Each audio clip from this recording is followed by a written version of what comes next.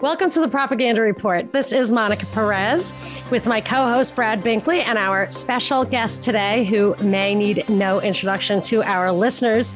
Binkley and I both agree he is an original gangster in the truth and podcasting realms. We both remember early days, even though I'm sure you're younger than I am, but you were way ahead of me on carving a path through the truth and finding what's really hidden behind the trees. My first exposure to you was a John Taylor Gatto interview, which I have mentioned many, many, many times in the years since I first saw that.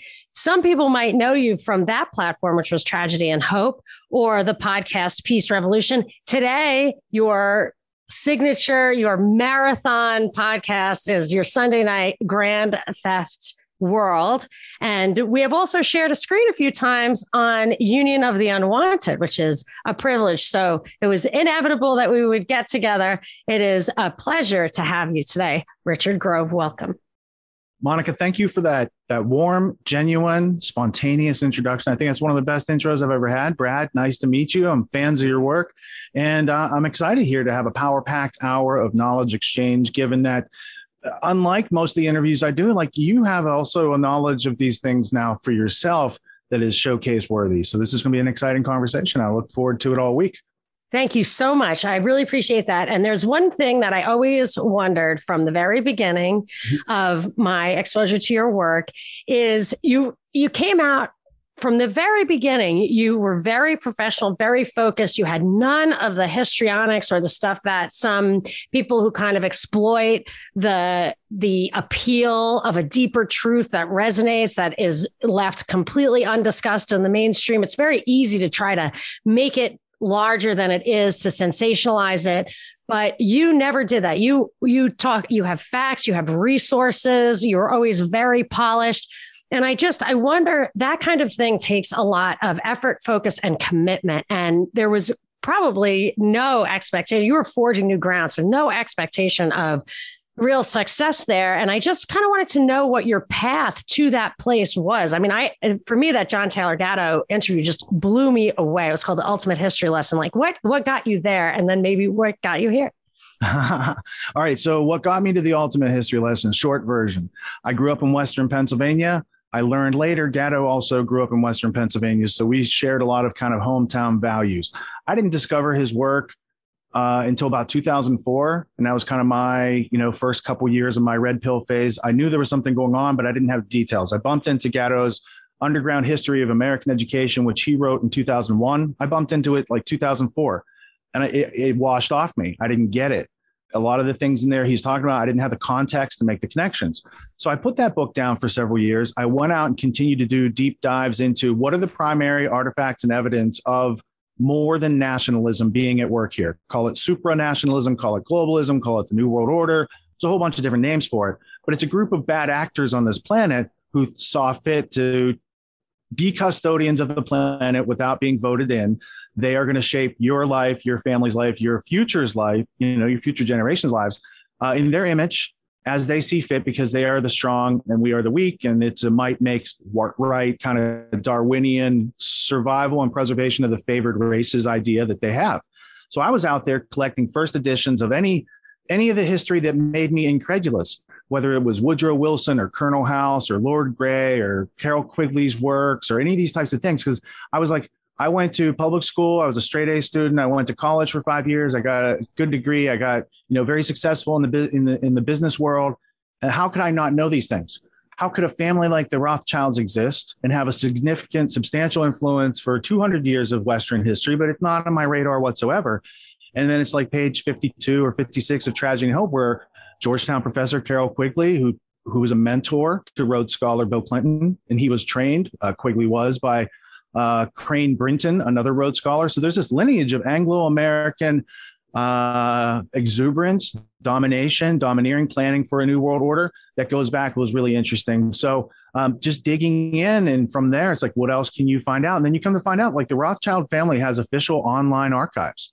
I don't read French, so I don't dig too much into the French ones, but the British ones are still available today. And it might be rothschildarchive.org or .com. But when you dig in and start read their letters in their own words, there's no need to hyperbolize because the reality is so much grander than anything that's being communicated about it in these interviews.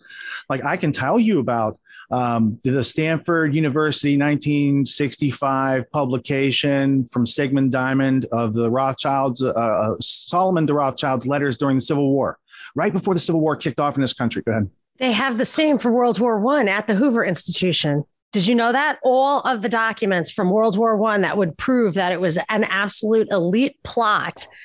I think the Hoover Institution might have been kind of christened at that time for that stuff. In fact. Well, because Herbert Hoover was an early billionaire magnate in Russia when they Sovietized it and reappropriated everyone's wealth. I read a great book called The Hidden History, The Secret Origins of World War I, a real nice book. And it talks about that. But one thing I just wanted to say about how this isn't on your radar yet, you can find wasn't on your radar in the mainstream education stuff, but you can find evidence of it. It's undeniable. People will just literally not hear you. And then if they do hear you and you can show them the proof, they don't want to hear it, but they'll say, oh, not anymore, or something weird like that. Not anymore. It's like, oh yeah, Operation Mockingbird, not anymore. Like, come on. Well, it has no meaning to them because I don't know why my camera keeps doing this. My apologies. It has no meaning to them because the media hasn't told them that it's supposed to be important to them. I had an instance of this where I showed somebody the Jeffrey Epstein court documents like back in 2015, and it meant nothing to them. And then fast forward to 2021, and all of a sudden, because they made it into a Trump scandal with Acosta that was in this thing, all of a sudden Jeffrey Epstein mattered to these people, even though they had seen it years before. It's like in that HBO thing, Westworld, where the androids, they see something that's like not allowed for them to know. And they just say, that means nothing to me. Yeah, it's a lot like that. And that's where they've gotten to. And that's what Gatto ends up describing, the process of how all this happens, right? So I went out, I did a couple more years research. Then I went back to my shelf and I read that it's a huge book. It's like an odd size. The print, the pages are just filled. It's not the usual format that people read in, right? So I read it again, but now I knew who Frederick Taylor was. Now I knew about scientific management and Bertrand Russell. And now John is then taking you on the journey of here's how all this stuff was applied and aimed at the youngest among us over a series of generations to internationalize Americans and change our attitudes, values, behaviors, and beliefs to be more in line with communism. Is scientific management the Dewey thing where is that hand in hand with education? What is scientific management? So scientific management, so my best resource would be Chapter 9, The Cult of Scientific Management in the Underground, or the Underground History of American Education by Gatto. He starts out by talking about Frederick W. Taylor, a possible distant relative of Gatto's. And he was really the pioneer, Frederick Taylor was, of working with the big nonprofit foundations to start applying time management to production lines. So Nike today paying 3 cents for all these, complicated actions, that comes from the scientism of the workplace. And that the education, the schooling that they started to bring in was training people to be future workers in the workplace. So it made sense to also bring scientific management to bear. And that's where education in this country became schooling. They took the free will out and they put the scientific management in. And that's what formulated a 20th century that could tolerate World War I, World War II, and all these other things that were not American interests and not good uses of American tax dollars if Americans are going to have taxes. That's the domestication of the human being. That's making the human being a workforce. Fully. And they did it right after, it was originated in Prussia right after the Franco-Prussian War with Napoleon and at the Battle of Jena, and they beat the Prussians, and then the Prussians and von Clausewitz, all these people were trying to figure out, Fichte, how did we lose to Napoleon's amateur army? And they needed a way to indoctrinate children so they would grow up to be soldiers and not run off the field of battle and pursue their own interests. And then they figured out how to break the will of young individuals. They systematized that. Harvard and a couple other people other colleges sent people over to Prussia. They said, this is a great system of this obedience to authority. Then they brought it back over here, slowly ameliorated American ways into that system through the education system, turning into public schooling, which there's a good meme going around. They show the bus, the food, the classroom between schools and a prison is pretty much the same thing. And that was the subtitle to Gatto's book, The Prison of Modern Schooling. So it's a very real circumstance, and it really explains the attention deficit, the learned helplessness, scarcity mentality that keeps everybody in check and keeps them obedient to authority, even if authority is contradicting itself every day, just like Big Brother did in 1984. Can't hear you, Binkley. Sorry, that's interesting what you said about the prisons and the schools. I went to a band concert recently for a friend of mine whose kid is in the band at a high school, and it's just band buses everywhere. And I was walking through the parking lot, and there's all the regular yellow buses. And then there was one bus that was a white bus that clearly had been a prison bus that they had turned into a high school bus. I was like, these kids are riding in a prison bus. Oh my God. There's two things that what you're saying reminds me of. One is that Bismarck, I remember this quote. I don't have the reference at my fingertips, but I've read it more than once, that Bismarck basically said to the Kaiser after, I think it was during the Industrial Revolution or something was happening to where people had a little bit of surplus and could take care of themselves. And they were worried because they would stop loving the Kaiser.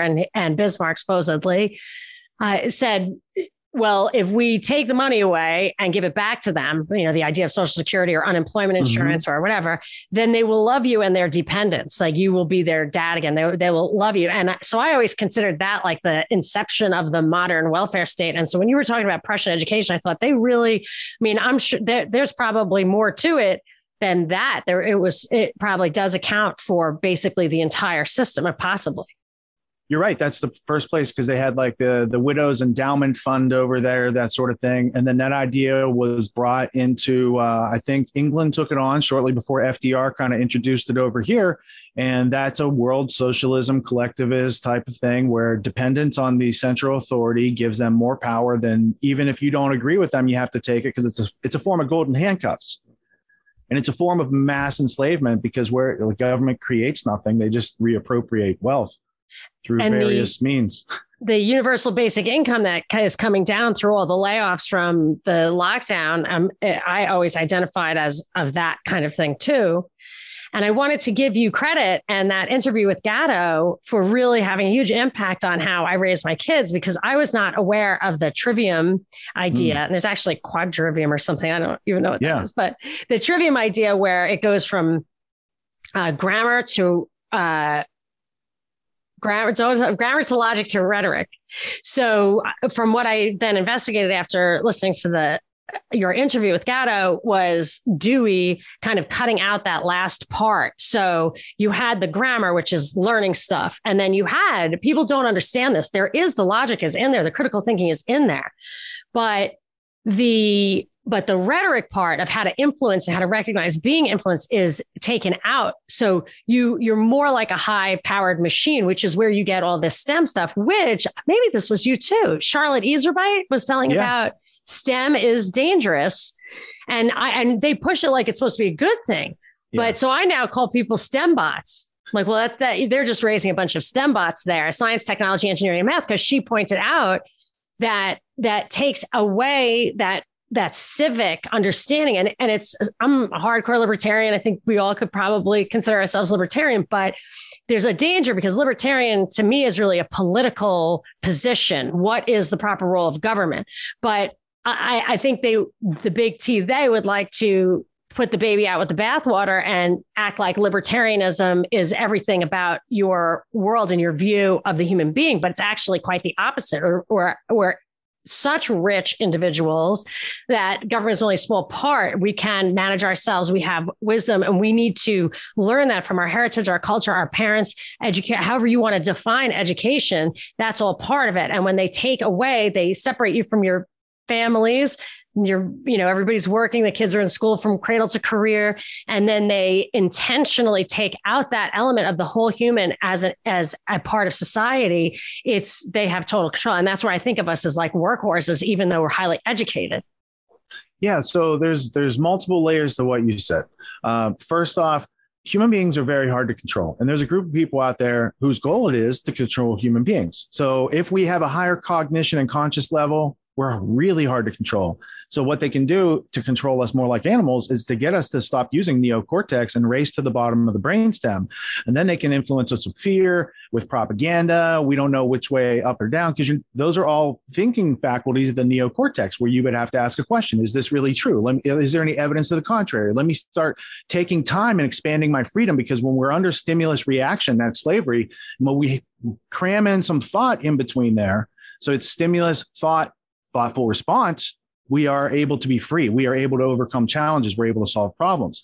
So that's really part of what schooling did. And then to your point about Dewey taking out the rhetoric, it doesn't do you any good to use your five senses to think logically if you don't know how to express yourself via the active literacies, to speak to a person, to speak to a group, to write, to create media, to create art, to express yourself and get that out there. That's fully missing in our society, and they took it out on purpose. And that's so interesting that you should say that. That expands on something I picked out of also of the Gatto thing. He said, beware to poo-poo literature as not a good use of your reading time, because that's totally it's really hard. I used to love science fiction and whatever, which has value. Like, it doesn't have no value. But he said literature will do, and this is in your interview with him, literature can pull out, it is worthwhile, valuable literature if it just simply identifies, articulates, elucidates a single thing about human beings, not even all human beings, but that was previously unidentified, unisolated. Just one simple observation that helps you understand the nature of human nature a little bit better, makes it worthwhile. And I really use that as a standard now. I don't feel guilty when I read literature because of that. But I also heard Judge Napolitano back in the day say, you can't have this constant surveillance. You can't have mind control. You can't have being in people's heads, because people need creative outlet. That is autonomy. That is growth. And these are the things that we're so busy defending ourselves against this constant onslaught of tyranny that we really don't have a lot of time to not only develop the creative stuff, the artistic stuff, read the literature, but even to know that stuff has value, that we are the living man. We are the whole, like the noble man. Yeah, it's a denial of adolescence. It's a denial of rites of passage to become adults. And then we're denied the rich texture and tapestry of all that has been written down heretofore that might be useful in our struggle to maintain, attain, retain freedom. They have us reading a whole bunch of other stuff that really doesn't pertain to that. So I don't know any schools that are mandating, before you graduate and go into the world, maybe you should read Gulag Archipelago. Maybe you should be able to take in some long form content on relevant history of the past so you can recognize how to stop it in the future. They wouldn't want that because it's antithetical to their plan, but they will have your kids read a whole bunch of stuff that nonsense, not going to help them in the world. The other ideas are, the ties between libertarian philosophy and the Constitution and just basically history in this country. Those ties are all broken, so people can't understand. We, in the past created a constitution so we might have some individual liberties protected by, and from these other groups that would seek to take it away. These days, it's all discombobulated. I became a libertarian in 2004 when I saw, because I didn't like it. It was like Skull and Bones versus Skull and Bones. And I was like, I'm not even participating. Yes. I heard Michael Badnarik on C-SPAN doing this presentation. It made more sense than anything ever. And that was the last time I voted, but I did vote for him. And then I learned a lot more about how the steering wheel is not connected to the wheels. We're like kids in the back seat with a toy steering wheel. And these other people have predetermined agendas that they're unfolding, and then they make us support it through propaganda. Exactly. I think, yeah, go ahead. No, we talked about that on the show today about this Facebook push that they're doing this week, and all the news people are getting together and presenting the same agenda. And Blumenthal said that we almost have the public demanding to push this regulation through. And that's what it's about, is getting the public to support what they predetermined they want to push through. And I think that I probably started really reading Plato when I discovered your work and your interviews and the education system, taking philosophy out of it, and reading Plato changed my life. Every kid in middle school, they should read philosophy because it just changes the way that you think and opens your mind to possibilities that they don't want people opening their minds to, because people will ask questions then. So thank you for that. Thank you for getting me to do that. it's baffling that people haven't been exposed to that type of work. And like you said, long form content, we're being conditioned to not tolerate anything longer than 30 seconds at this point with TikTok and all this other stuff. It's like these monumental achievements of classical music. And then I like turn on the radio. I'm just like, that's not even music. Like that is deliberately meant to hurt my brain. And I'm like, man is no animal. Listen to the great classics. But I did want to ask you about Plato too. I had the same thought, Binkley. It reminded me of Plato also, this rites of passage idea that you've talked about. And I seem to recall Plato said, don't even teach people how to read until they're 10 years old, that there's all these developmental stages of the whole human. And so it's funny that both Binkley and I, that you elicited the thoughts of Plato.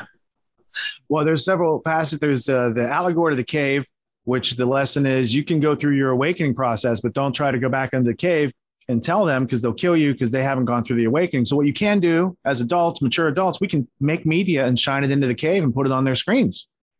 That's the best we can do because otherwise, they have to take those steps to come out on their own. We can't go in and pull them out. So, but there are people out there trying to keep that gate shut. Oh yeah, we have to keep getting more and more interesting and mesh networks, and we're going to keep getting it out there. But the other aspect would be steering the ship of state. Kybernetes, the helmsman, and how to use information to control human beings, and that's a thing for thousands of years. So these concepts aren't new. They've been refined. The technology is different, but the human beingness is very the same, which is why we can reach back into time, read those classics, and really relate to the problems that they're trying to solve, the observations they were making, and the stage at which they were thinking. And the whole thing about art is if art and the truth weren't such a threat to their operations, they wouldn't have to have propaganda and psychological warfare. They wouldn't have to ruin music if it wasn't originally powerful in its original state. So truth is on our side. If we take the intellectual, moral, and ethical high ground and make them come up to our level and don't sink down in the mud with them, we're going to be okay. We need to keep the flames and embers of freedom lit. And we do that by passing it off. Knowledge becomes wisdom only when shared. So it's also about active literacies. How do we learn stuff that's substantial and then share it with others in a timely fashion to preserve and proliferate freedom? Well, that makes me think of what I was listening to you on Sam Tripoli, and you were talking about, I don't know if is what you're saying, is it pertaining to your latest endeavor? I don't know if it's a commercial endeavor or what, if it's entrepreneurship, if it's education. I was going to ask about it later, but I'm curious. Oh, you're curious. All right. So I'm glad you listened to my show with Sammy because I had a little trepidation on going over the Tinfoil Hat podcast over there on the Rockfin. Those guys like to have a lot of fun. I'm kind of serious. This is a real thing we're going through. There's real artifacts. And how do I get this out without seeming too uptight on his audience? So I'm glad you got value from that. And the autonomy course that I developed, it takes what Gatto observed, that they took these certain things out of education in order to make it schooling. So my hypothesis was we should put those things back.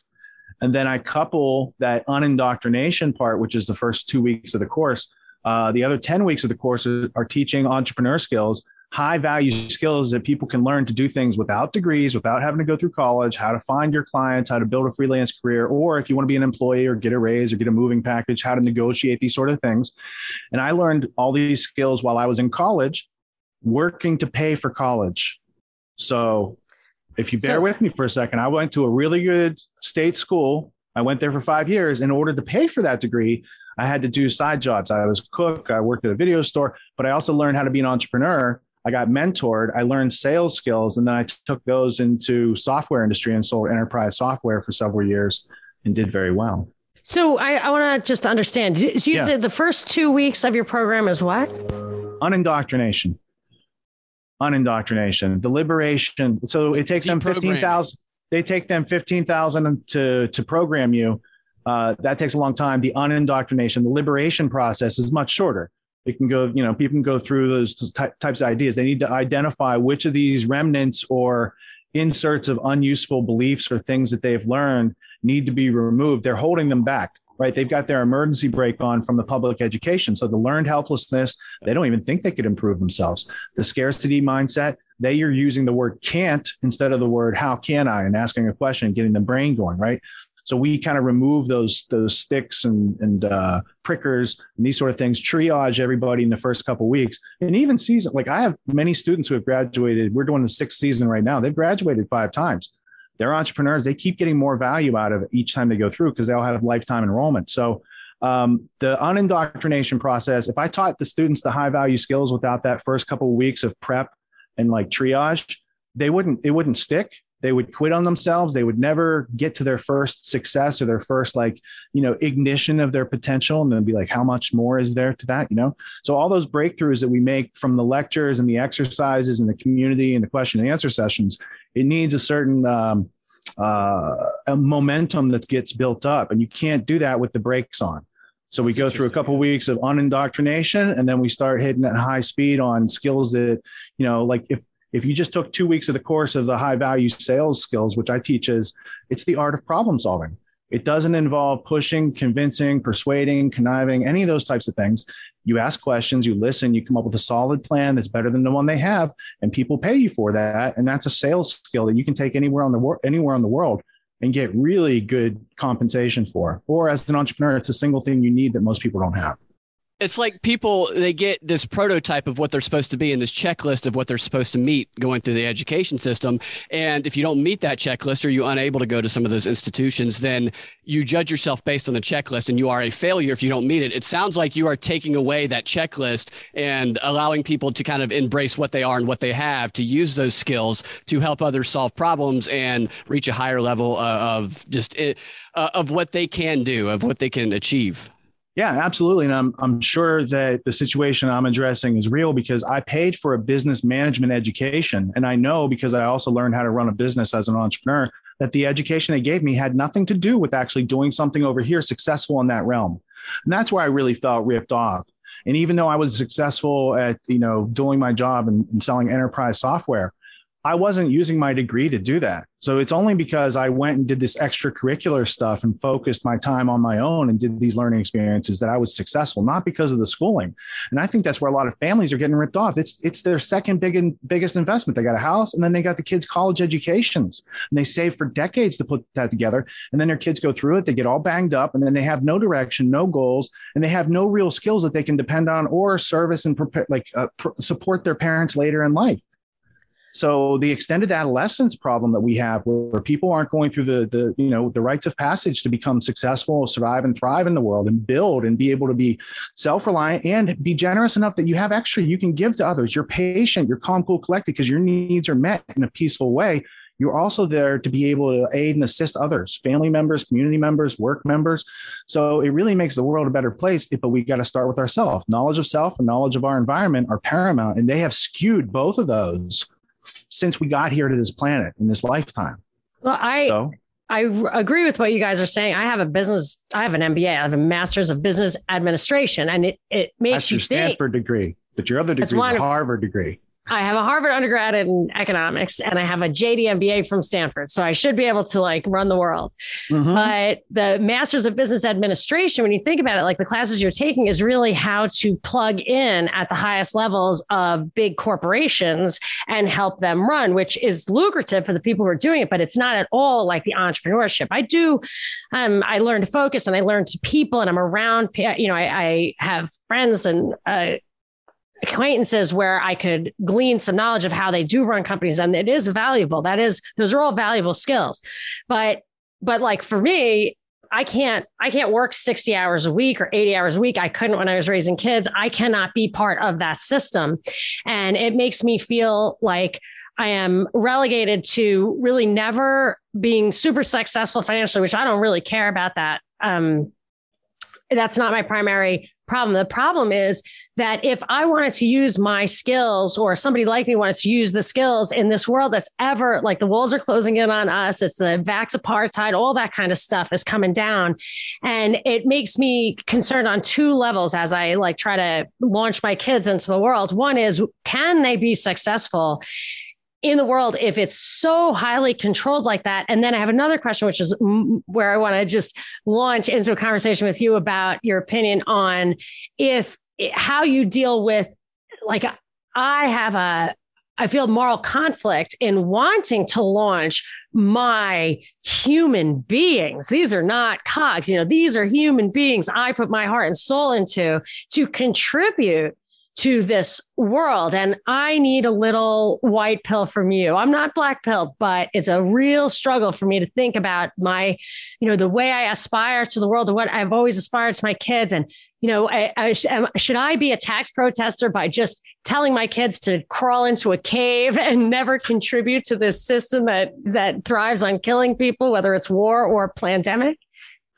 I wouldn't tell them to crawl into a cave. So let's explore the white pill perspective, because that's one of my specialities, the optimism that we can learn from today and, these sort of things moving forward. There's curiosity that leads to inventive nature, ingenious inventions. All these sort of things come about from taking Kant out of our thinking and saying, what if we could? How could we do this? These sort of things, right? So those are your future problem solvers. And the people today, I think what you're feeling is the tension. It's like the birthing process, right? And at the same time, their system's collapsing. Freedom is rising, but people have to take on a lot more self-responsibility, as they've found out in the past 2 years, right? So for kids moving forward, the skills that they need to survive and thrive, whether the economy is, bifurcated and there's a group of unvaxxed, there's a group of vaxxed, there's still problems being solved in between there that people pay for, and they're not going to ask for your papers, please, right? So if you want to rise above that, you have to have some essential skills that make you indispensable. And then those corporations, if you want to work for them, they'll work around that and say, you don't have to have a degree, you don't have to have a vax, whatever your situation is. You always have to see their situation and negotiate. But for the person who wants to stay away from all this and insulate themselves, you're going to need to pick up knowledge fast. So you want a good method of how to learn anything so that your judgments, your choices, your decisions are leading to consistent results of success, so you can learn from those and improve and thrive. So you're going to need communication skills, problem solving skills, critical thinking, observation, listening skills, all these sort of things that we kind of have innately. But once we start to sharpen these things, we find out how valuable they are, right? Even just a skill of, I'm never late for a meeting. That's a skill. Somebody's looking for someone. That's the first thing. You can't be late for the meeting. You always have to be here. No excuses, attitude, culture of excellence, all these sort of things that it would give you such an advantage over everyone else that's out there. I have a lot of students that go through the course once or twice. They start to practice it on their own, or they'll go out and get an employee job. And their service level is so much higher, their delivery, their integrity, all these things that make them either easier to manage if they're working as an employee, or easier to do business with because they're a together business owner who has access to all the resources they need to meet your needs and satiate the offer through product or service. So in those situations, you're just armoring up for reality, whereas schooling just breaks people down, amputates your curiosity. It's, and it's not really an amputation. It's more like they put a tourniquet on it. So the liberation from that lets you feel your creativity, and that brings back a lot of optimism as well. But I feel your struggle, and that's real for, a lot of us parents out there are concerned about that. Oh, you're muted, Monica. Are you familiar with the power principle? Power principle? No, refresh my mind. Well, I don't want to make the reference because it'll blow up your channel, but there's a certain guy who wrote a manifesto, Uncle Ted. Oh, yeah. I know who you're talking about. Yeah. Actually, Pete Quinones was just doing a part 1, part 2 on that. And nice. I saw Das Netz back when what's the guy's name? The German guy that made that documentary. So, yeah, the power principle. Yeah. Now it's basically that you have to do something important. I believe it's this. You have to do something important. Yeah, you have set goals. They have to be important. They have to be hard but achievable. And you have to be able to do it with autonomy. And that's how you become satisfied as a person. And that probably basically all of our problems in this society stem from not being able to do that. And he lays that at the feet of technology. But I don't think we're in a position right now of going back from that. And I feel like the entrepreneurship stuff, I mean, I don't want to beat into the ground, but I do feel like I would like a path, especially when I launch my kids into the world, of them understanding that doing something hard but achievable, a worthwhile goal that's essential and necessary to do with autonomy is possible enough in this world.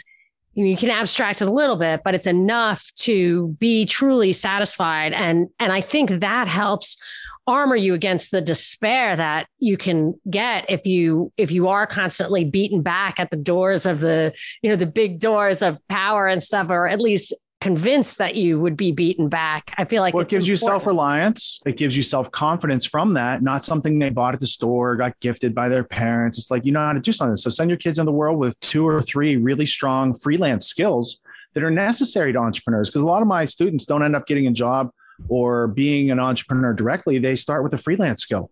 Let's learn how to download, edit, and upload video for a client and get paid 20 or 30 bucks an hour. And then once you move from that, maybe you can, spot the places and make montages and get paid a couple $100 or a couple $1,000 with that skill set, or copywriting, or web design, or graphics, or all these things that we use for clients on a daily basis. These are all the tech stack that the entrepreneurs need, help to arm the entrepreneurs with freedom ideas. And you don't have to be part of their institution.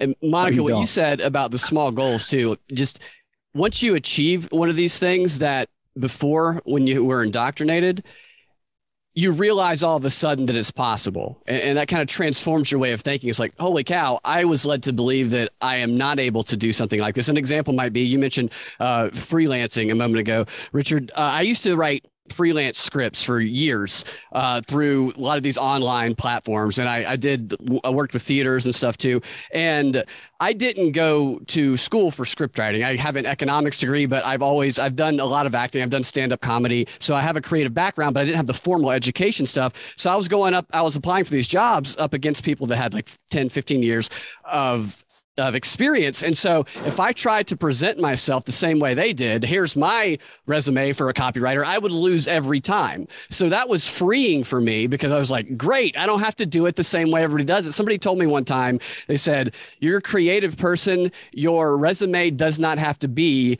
a regular resume. And I was like, awesome. So I wrote a script commercial as my resume. And I stood out every time, and I started getting these jobs over other people just because I used what I had instead of trying to use what they told me I was supposed to. And it was such a freeing experience to me.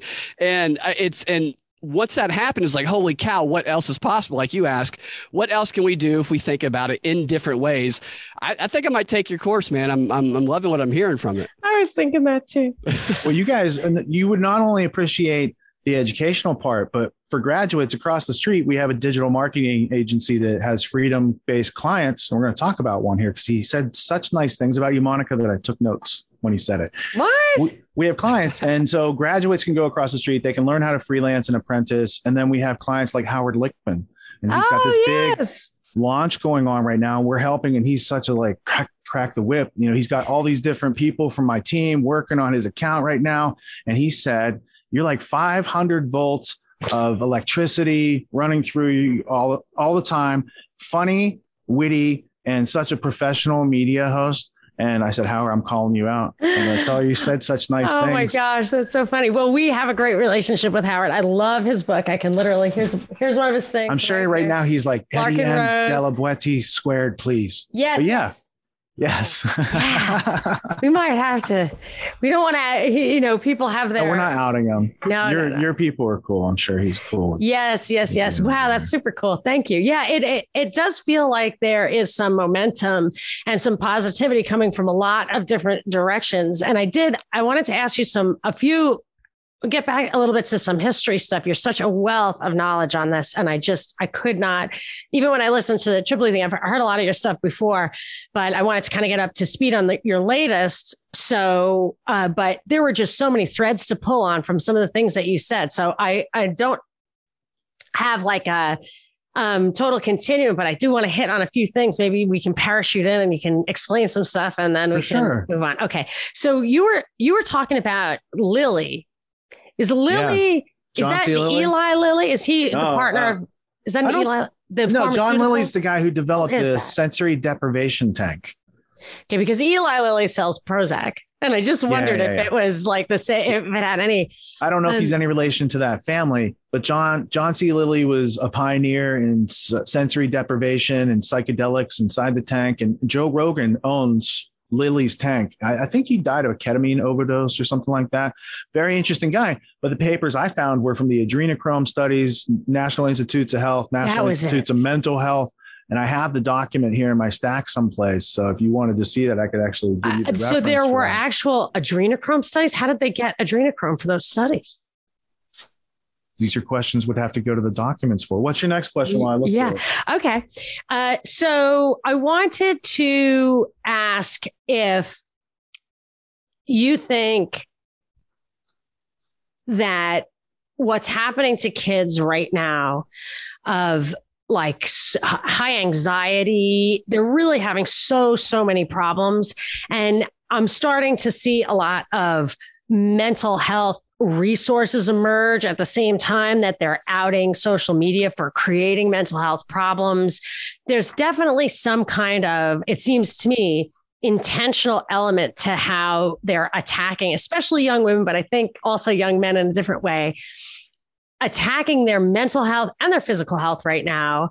And I just wondered if you kind of think of that as a function of a highly unnatural environment, if how intentional you think that is.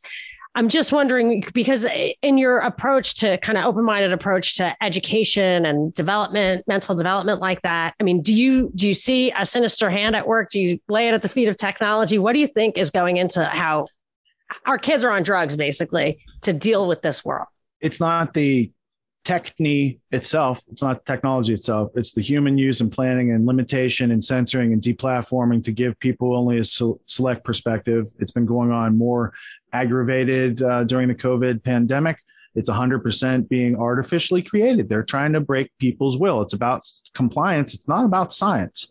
When I co-wrote State of Mind, The Psychology of Control in 2013, we brought together, there's a 6-hour writer's cut version. There's a ton of information that people need to know on psychological warfare and how it's used in school, how it's used in history, how it's used in media, all these various areas. Charlotte Iserbyt's work showed that their whole thing, those nonprofit foundations, Ford, Rockefeller, and Carnegie, through the Reese Committee and Norman Dodd, which you know about, their job was to change the attitudes, behaviors, and beliefs of American students slowly to bring in a communist collectivist society. Kids today are struggling with that because communism is the group sacrifices the individual. And if you aren't one to go along like a sheep, they're going to try to ostracize you, excise you, get you out of the school, push you out, or conform. I believe it was in a Rothbard book that he talked about how they established the American Historical Society in order to kind of rewrite American history. And they could not get the existing history teachers, history professors to get on board with kind of changing our history to point towards the bad of the past and the collectivist necessity going forward. So they had to just wait, like for attrition for 20 years, to wait until the old ones died off and made sure that nobody could come into those. They also positions. Excised any anti-British sentiments. There was a lot of people in the 1920s who thought that British got us into World War I and they were trying to take us over. And then that all gets washed away by the 1930s and 40s. By the end of World War II, we have that special relationship. And we are now the property managers for the British Empire. There were more about that. If anybody wants to check it out, it's called Getting Us Into War. It's written by this guy named Porter Sargent. It's like 700 pages. He's very funny. He's got it. I got it. I was wondering if you had that book. I love that book. Let me grab it. I'll show. That way I can show your audience. Yeah, I got one of the old, like the original prints of it. I've been trying to find some of his other books, man. I love that guy. I'm writing it down. I got two. I want it too. War and Education by Porter Sargent. And I have Getting Us Into War. This is a good first edition. Let me show your audience who's not listening. For those of you listening, we're going to Richard's book cam. Porter Sargent, Sargent. Nice. Ooh, I love Richard's book cam. Gosh, you're a man after my own heart. What's the copyright on that? That's a first edition right there. Yeah. Let's look how nerdy we are. I have a first edition of Tragedy and Hope. Richard. Porter Sargent. I got my copy right here as well. Mine's a little dirty. I want credit for having a first edition of Tragedy and Hope. You do get credit. And I have a first edition of Atlas Shrugged. Me too. But I heard you guys talking about, I think you have a first edition of Tragedy and Hope too. Yeah, I have a first edition. I got reprints. I got a new one to see if they took anything out. And this War and Education, let's see when Porter Sargent wrote this one. Which one is it that you had, Binkley, Getting Us Into War? Getting Us Into War. And he wrote War and Education 1945, it looks like. Wow, that should be interesting. 1943. Quarter sergeant. Right. I think that he's hilarious the way that he talks about it. He's sarcastic. He's got a good sense of humor. That's what keeps my interest in the way. And he presents evidence and documents from congressional hearings, and everything he says is backed by evidence. It's great. Yeah, he's like a pre-Carol Quigley whistleblower on these types of situations. And then down here, let me turn the light on. Let's see. This is the one John Lilly HHS paper that I found right away on modified human agents.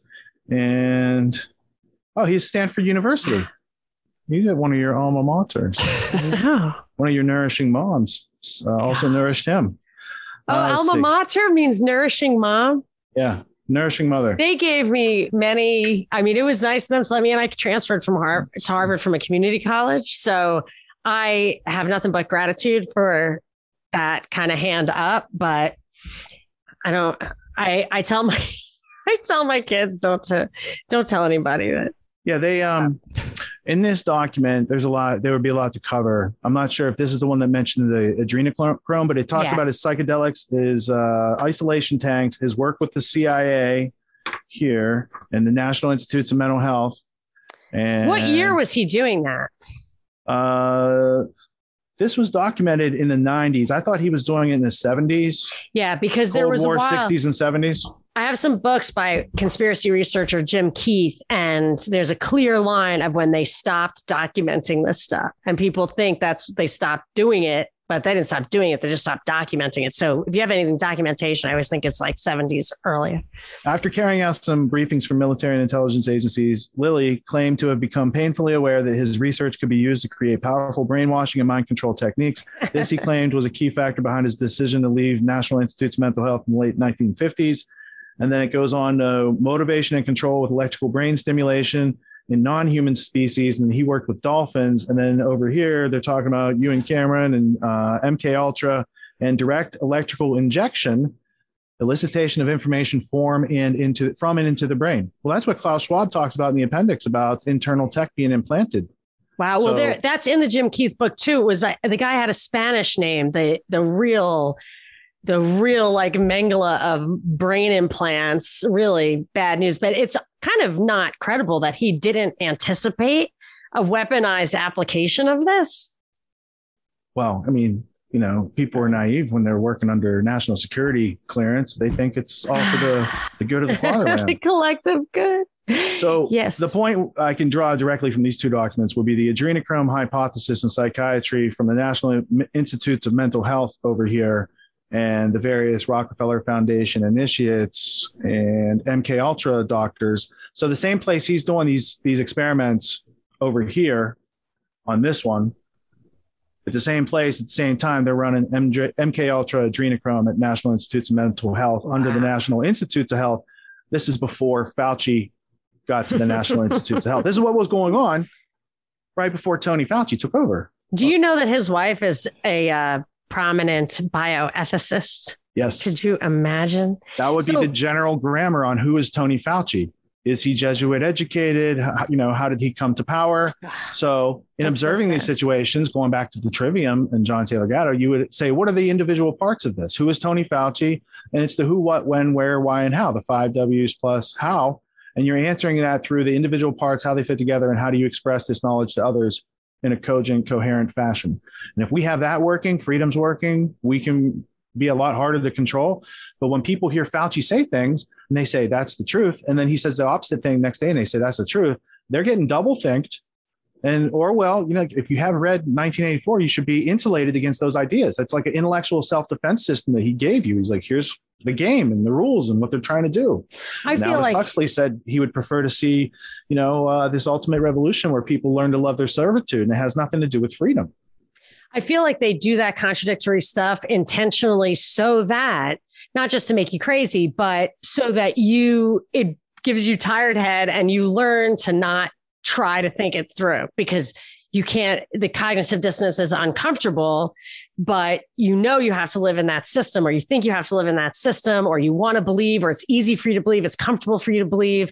And it actually, I think, suppresses any impulse for critical thinking because you can't resolve the conflict. And they weaponize fact checks to support all of this. Yes. And in the fact checks, they actually prove the claim and then call it false at the same time, simply by throwing in some extra claim in the headline that nobody actually claimed, like the Hunter Biden example or whatever I give, where it's like, is it true that Hunter Biden is on video raping 30 Chinese girls? That's a straw man argument. So your fallacy flags should be going up like, oh, so right there. So is it an information source or a disinformation source?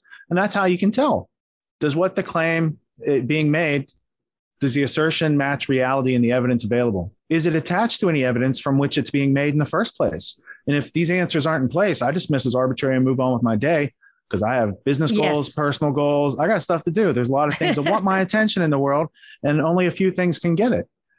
So this is how you keep from being overwhelmed. I teach the students in week 3 or week 4 last week. We just covered overwhelm, how to deal with overwhelm, because freedom and learning how to learn anything brings overwhelm. Now you can learn anything. What do you do with it? You're going to learn ancient Greek. And my question is, how's it going to help you pay your bills this month? Like, what's your big challenge and how does that thing help you get to your goal? And then once they get focused in on goals and next actions, they're liberated from all the distractions. We could be taught this in school. But school's purpose is not to teach us this. I have a distraction. So my dog is driving me crazy. Good. So, I could probably use some of that. But there was another little thread I wanted to pull on. What are the Macy conferences? Oh, geez. I'm going to show you. Sorry. I think it's on. I didn't mean for this to be a pop quiz, but I know you have it at your fingertips. Not necessarily. I mean, obviously you have it at your actual fingertips, but I think it's on your brain fingertips. You see my brain there? There's your brain. That is quite an orderly brain. We were just on. Somebody asked me about Ted Kaczynski the other day, so I clicked on that. I just asked you. Right. Well, no, the other day. This was a recent thought. All these right here are recent thoughts I've clicked through. Nice. So one of the students in Q&A the other day probably asked me about it. They'd also asked me about the minds of men. So that thing's in there. You wanted to know about the Macy conferences, and that is such a wonderful question. Let me just type in Macy. I've never heard of it before you said it on Sam. The Josiah Macy conferences. These were people, social and psychological control. Do you know anyone who worked on that? Maybe during World War II. So after the Nazis, quote unquote, lost, the people who funded the Nazis took all that information and they start running. How do we control human beings? So it's cybernetics, it's MK Ultra. John Lilly is right here under the Macy conferences. That's an interesting little synchronicity there. You've got behavioral psychology, the CIA, these various foundations. Gregory Bateson was one of the leaders, Heinz von Forster. John Watson and Ivan Pavlov provided a little information back in the 1920s that they continued to study. And it's international. So you've got Tavistock interests. You've got people like Montague Norman, he was the president of the Bank of England, influencing this. And then coming forward, you get MK Ultra that starts around the same time as the Macy conferences, studying the very same things. And these are the projects that CIA conducts on behalf of its upper layer, the intelligentsia, the nonprofit foundations, the robber baron families who are doing this work to make the human being into a biological computer laboratory and bring forward a little social renovation to our society. And if you go down into the conference topics, self-regulating, simulated neural networks, this is the 1950s and 40s, guys, right? Child psychology. Then they get that's into all memory. in the books. Like, this isn't a conspiracy theory. No. There's a wiki entry for this. Look, 1950, they got Claude Shannon's information theory. Without that, we couldn't be having this call. I teach students about that in autonomy. Shannon's information theory. What's Shannon's information theory? Okay, so Hayek's, but you've got it's 1947 paper that Claude Shannon wrote for Bell Laboratories to answer a question that no one knows what the question was, but he found the answer. The answer brought about digital technology and everything that we have in between us today, so we can talk. So it starts with the sender, and then the message is encrypted, and then it goes through a system, and then it's received, and then it's decrypted So this could be me talking to you either through digital or not digital. It's the same metaphor. In between, while sending, there's a noise source, and this creates entropy in the system. And the goal is signal to noise, and you should be focused on the signal. And the goal is no entropy, even though it's not really a thing and really a real physical reality. There's always entropy because it's like a mafia transaction. Each particle takes a little bit in the transaction, and that adds up to entropy.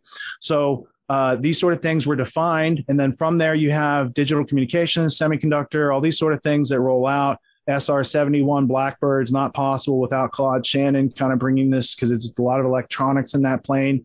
So all of a sudden, human resources could be aligned to bring about technological proclivities that either gave them more power or gave them power to control us. Macy conferences was more about how do we use social psychology and behaviorism to control the people. And then, from that, you had the lower class kind of CIA, MK Ultra sub projects that brought their information back to the people from the Macy conferences, because they were the people for whom the experiments were being conducted. Like CIA doesn't have it within its capabilities to have that knowledge, but between the Macy conferences and Tavistock Institute, the intelligentsia of social behaviorism and control, that's the brain trust for it. Does that make sense? Yeah, I feel like that just dangled a whole bunch more threads for me to pull on. But thankfully I don't have to pull on them, because my guess is that you've pulled on every single one of them, which it leads to another question of mine. What is the history blueprint? All right. So the history blueprint is this brain model. So it's built in a free software called the Personal Brain. So anyone can download the software. You can get it for free. You can make your own model. Mine was, I needed to ask the questions of who are these people and where are they educated? Who trained them? What did they do? What's their legacies? And then starting in 2008, I started building this model, and it now has over 10,000 thoughts and then 55,000 attachments. So there's an average of 5 attachments to each thought. As you see Norbert Wiener here on screen, he has lots of attachments and cousins. So he worked with von Neumann. And so there's things on the side that might give you insight. So if you wanted to learn about Norbert Wiener, aside from reading the primary sources at the bottom of the wiki page, the wiki page is never a source of information, but the primary sources at the bottom. It's a source of footnotes. It could be a place where you start to dig in. Over here, you can watch Cybernetics. Here's a 6-hour tutorial by Professor Umpleby. And this was delivered years ago. This is fantastic. If you want to understand. This is something that you created, but can other people access your actual brain, or do they have to build their own brains? No, that you can access it. So I can send you a link to whatever thought we're just talking about, and then you could click it and you'd be in the same model. You'd have the web version and you can't add to it. I have a lot of people who just buy my model outright, and I sell it on my tragedyandhope.com store. And then they can make the model their own, enter their own data into it, reorganize it, add to it, however they want to do it, because they would have a licensed copy of it. I can't get over those names, Norbert Wiener and Professor Umpleby. Yeah, Professor Umpleby. Like, if you want to get nerdy and learn about that second order cybernetics, this is what they're doing to the world. So 2013, you can hear here's a very academic lecture, but it's the Heinz von Forster cybernetics lecture. Like, if you want to know about the people who created the Macy conferences and run cybernetics, I mean, Norbert Wiener's book was Cybernetics, or Control and Communication in the Human, Animal, and Machine, 1948. And what is cybernetics? All right, cybernetics is the use of information to control human behavior and steer the ship of state as defined by Plato in the Republic. So here's a history of cybernetics. I'll put it back on screen. You start with the definition that Wiki gives you is a transdisciplinary and antidisciplinary approach concerned with regulatory and purposive systems and their structures, constraints, and possibilities. It's game theory with humans.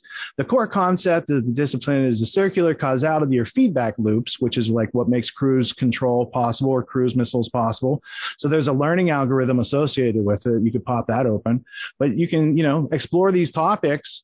You can read through the overview, and then you can ask the question, like, what are closed systems? Or, why did Rich have Bronislaw Trentowski in here? Who is this guy, right?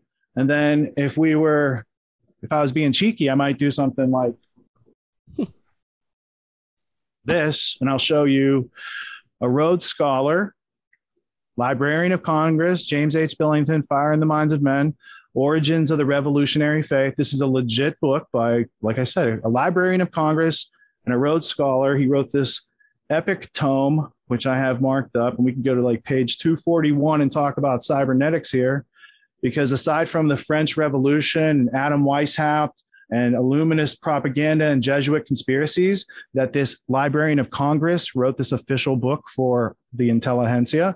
You could go in and learn about cybernetics, and it's going to be intelligentsia was also created by Bronislaw Trentowski. And here it is right here. In 1843, B.F. Trentowski invented the word cybernetics to describe the new form of rational social technology, which he believed would transform the human condition. In his neglected work, The Relationship of Philosophy to Cybernetics, or The Art of Ruling Nations, he also invented the word intelligentsia. So on the reading list, Fire in the Minds of Men. I thought I was going to be the librarian of the tunnels. I think.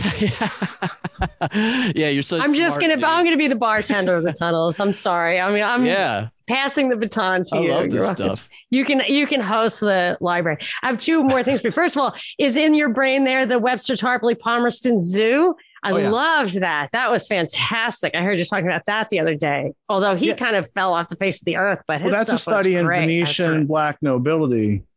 Right. Do you think that's accurate? What he says in that? It's he lost me a little bit. Yeah, a couple of times. Not everything he says is true. My head. Yeah, not everything he says is true. And Tarpley himself's an enigma. I mean, he's a Fulbright scholar, which is an American Rhodes Scholarship program, right? And then when Aldo Moro was killed, the prime minister from Italy, from Operation Gladio, they called Webster Tarpley in to investigate.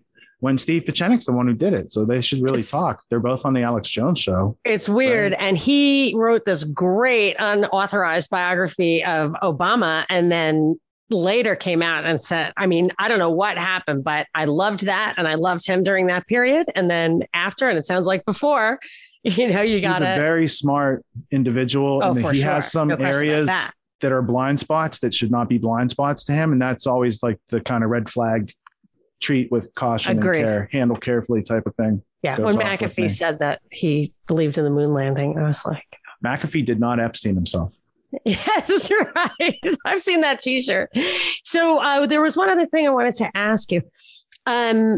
This was something that you said. There are two things that we shouldn't gloss over: the rites of passage thing. Like we lack rites of passage in the society that would be so critical to getting people to have confidence to deal with challenges and to clarity in their place and in development and in the world. And I hadn't thought of it the way that you had brought it out when I heard you talking about that. That was there's an implicit kind of nub left from this in the school system. It's still kind of there with sports and school itself. Sometimes they have you do fundraising. I think they're going to get rid of the sports because they no longer need the war model. And it was just too healthy. For sure. And it's too extracurricular. They want total control. And that's why they're bringing transgender just to make it kind of not what it was before, because it was the one place where objective truth was undeniable. Did you catch that ball? And if you said you did and you didn't, you're cheating. Well, so there were lines, and then Dad was there. It was like, it's so great. And teamwork and those concepts. I hate sports, but I love sports. But the other part was the fundraising. When I would have to go door to door in my neighborhood and say, do you want to buy this fire extinguisher? It's really just baking powder inside, but they have it branded like a fire extinguisher. And this is what I'm saying. Or magazines, or sometimes they give you candy and you sell it candy, buy chocolate covered pretzels or whatever. That makes people go out of their comfort zone to meet a goal for the team or themselves or what have you.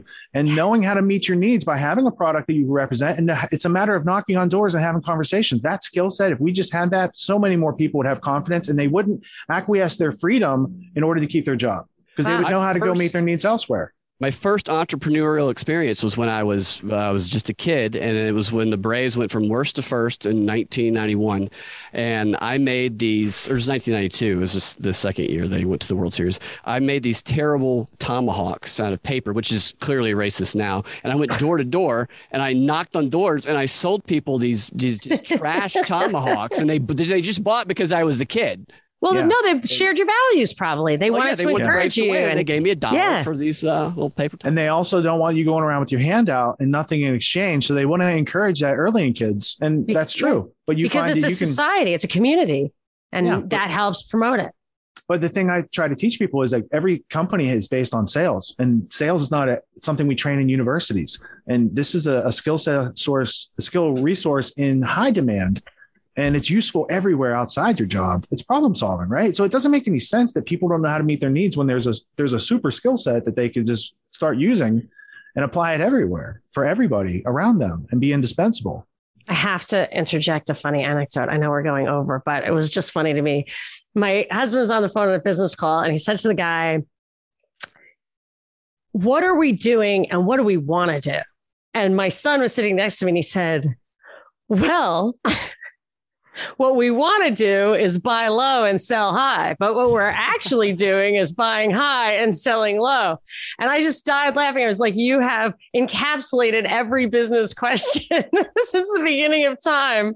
And you're a teenager. We just laugh all the time. I just crack up as soon as my husband picks up a business call. We look at each other like, are we buying low and selling high? It's true. And that's not my husband's business, but it is in a way. That's it. You just want to, it's adding value or whatever, but it's very simple, and people don't talk about that openly, but how simple it is, and that's how we eat. And it's good to like the maybe piece of paper Braves thing isn't perfect. I really encourage kids to add value. I'm like, you're not going out there selling Crystal Light. Like, we're going to go to the store, we're going to buy lemons, we're going to make the best lemonade ever, we're going to go to a busy street corner, we're going to promise the best lemonade ever for your money back, and when you make your money, you're going to pay me back for my lemons. My kids are like, what? I'm like, that's it. And look, everybody got value out of that. And if they didn't, you don't have the money to pay me back, and we're not doing it again. Yeah. And when they get older, they'll learn that when life gives you lemons, smart people make lemonade.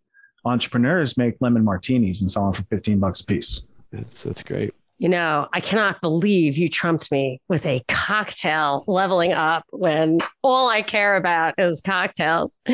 That's not true, but I do love my cocktails. Okay. And then the last thing is that I've often thought this, that the elite make sure that we have a morality that they don't have to follow. And you hear Brzezinski say that, like, the elite will not abide by by what society thinks as morals. And I find that true, even like people who take advantage of you. Salesmen, in a lot of cases, con men especially, or even just good liars or people who just take advantage, they're always exploiting your good manners.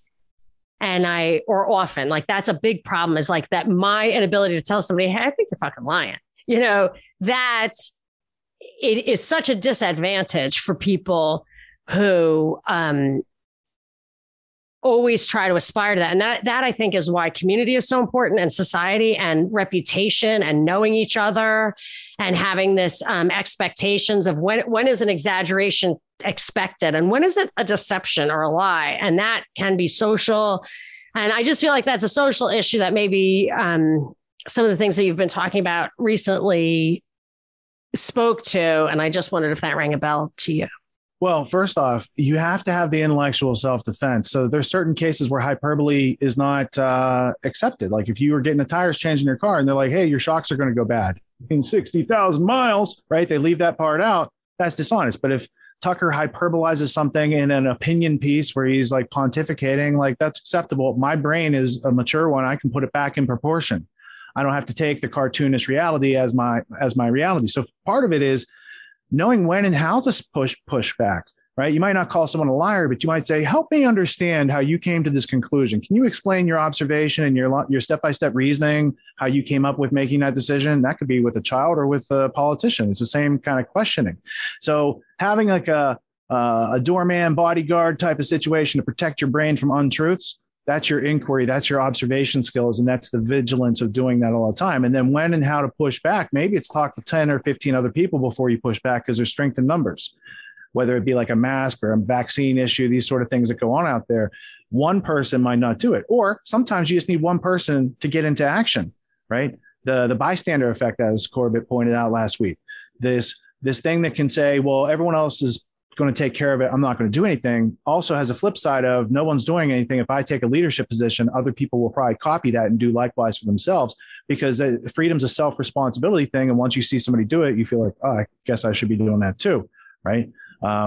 There's from carrying a light with you every day and having that kind of everyday carry mentality of what tools do you need to go out and meet the world and its challenges and its unknowns and come back safely, right? So, and there's other people who walk outside and they just need nothing except their phone, because they think that's their tether to safety and security, right? Well, I feel like a lot of what you're saying goes to something that I find difficult, but with practice you can get it, which is mindfulness. Just awareness of your surroundings, a little bit of thought. So if somebody is bullshitting you, I'm like, my thing is to just be like very polite. But if you were to just allow yourself a moment to think, that could just be the first step to where you could actually push back and defend yourself and whatever, press forward. And mindfulness isn't like, hippy dippy meditation type thing, right? It's just being attentive in the situation. And you know what? Your mind is naturally attentive in the situation and paying attention. If you don't distract it and overwhelm it with a whole bunch of fear and things that aren't true and nonsense and noise, if you clean the desk and make sure that you have room to operate and field life's problems and challenges and opportunities, because while we're upset about the thing someone said yesterday or whatever, we're missing the opportunity of today. And the universe has a way of saying, oh, you've got a goal. Well, you can get to your goal, but you're going to have to make it through all these distractions first. We're going to offer you counterfeits and we're going to offer you other opportunities to distract you. And it's like, the universe is a classroom, but it's also like a game. And so if we're going to be gamified, I'd rather be gamified by nature than by man presuming it is God over nature, because that's just kind of ignorant. That's interesting, Monica. There's an improv exercise. Because improv's all about being in the moment, reacting to the very last thing, that present moment, instead of being in your head. And the exercise is one line dialogue at a time, because sometimes people will just burst forward and the scene will just go awry. So one person says one line, and then the other person repeats back that line and thinks briefly before responding. Now, that's probably off-putting in a normal everyday conversation, but it is such an effective improvisational training technique to keep people in the moment and reacting to that last thing that people said in a more thoughtful way, that it's worth doing in your head. It builds muscle memory. Yeah.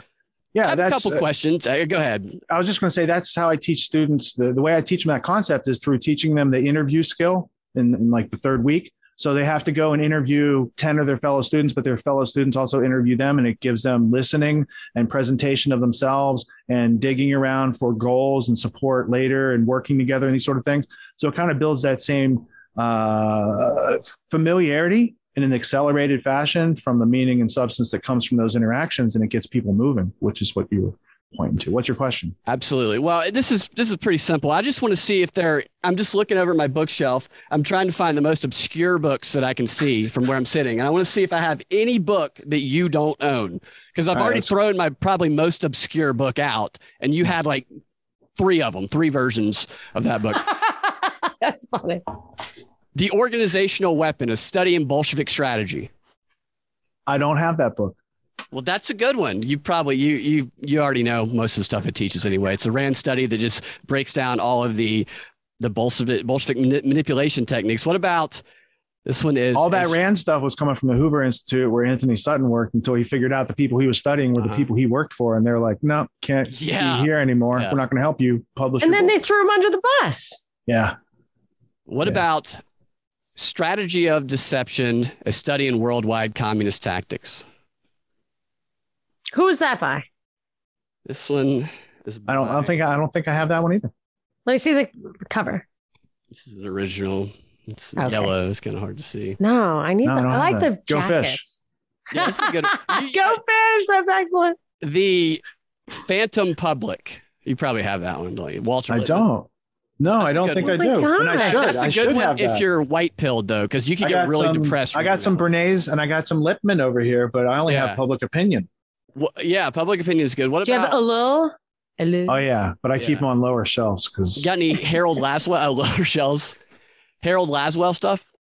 No.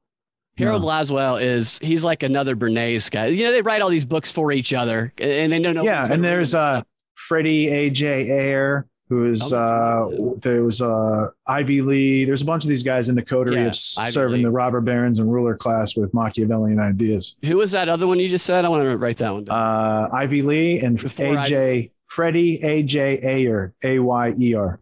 All right, I'm checking him out. A-Y-E-R. Yeah, it'd be worth. I'd love to get a look at your bookshelf sometime. I'm sure there's a lot of stuff I'd like to do. I got this room. I got this library, and there's books over here. And then I have another library in the sunroom. And then I keep my good research books for the books I'm writing up in my office.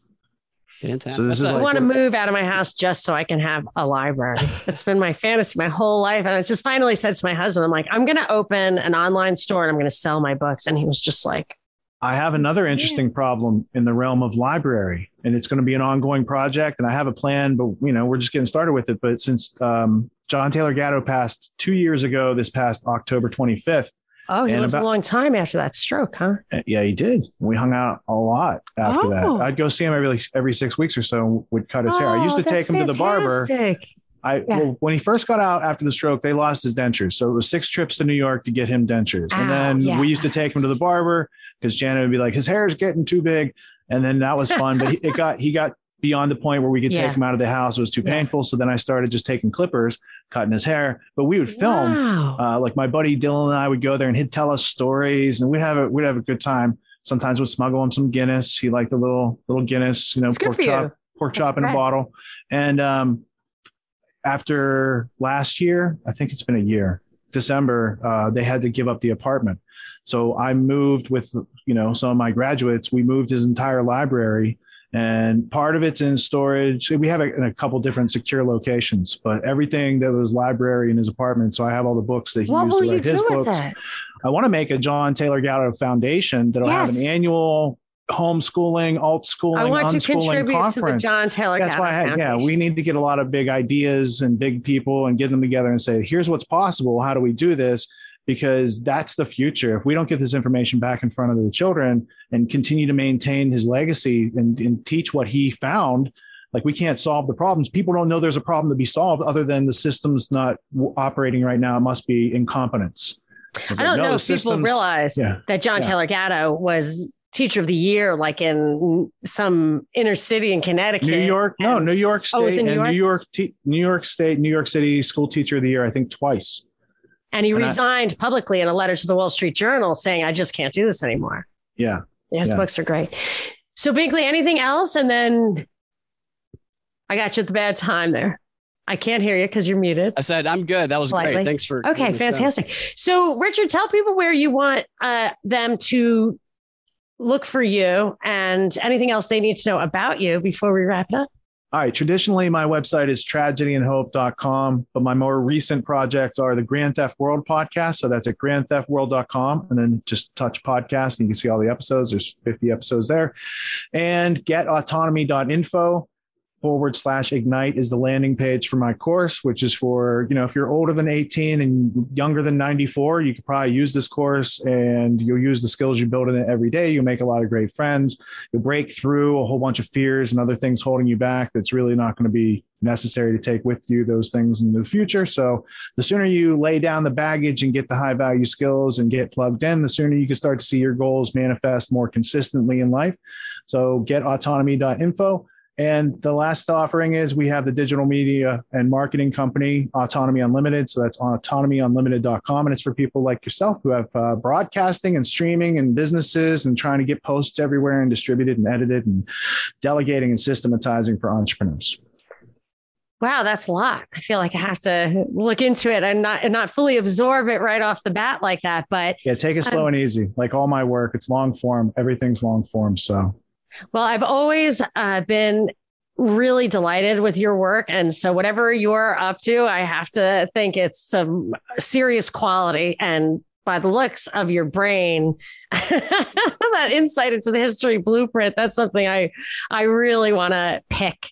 So thank you so much for coming. I hope that we achieved our goal, which I really just wanted to introduce you and your work, your long, not only long form in everything that you do, but your long history of contributing to truth in a way that is fully resourced, fully backed up, and really unassailable. I've never heard you say anything that you don't distinguish between what you know and what you think, and can back up what you say you know. And that's my criterion for somebody that does not throw any red flags up for me.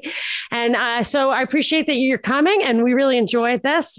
I hope that we are the Propaganda Report. If people listening to you don't know us, Monica Perez and Brad Binkley, and we thank so much Richard Grove for his time. Thank you, everyone, for listening.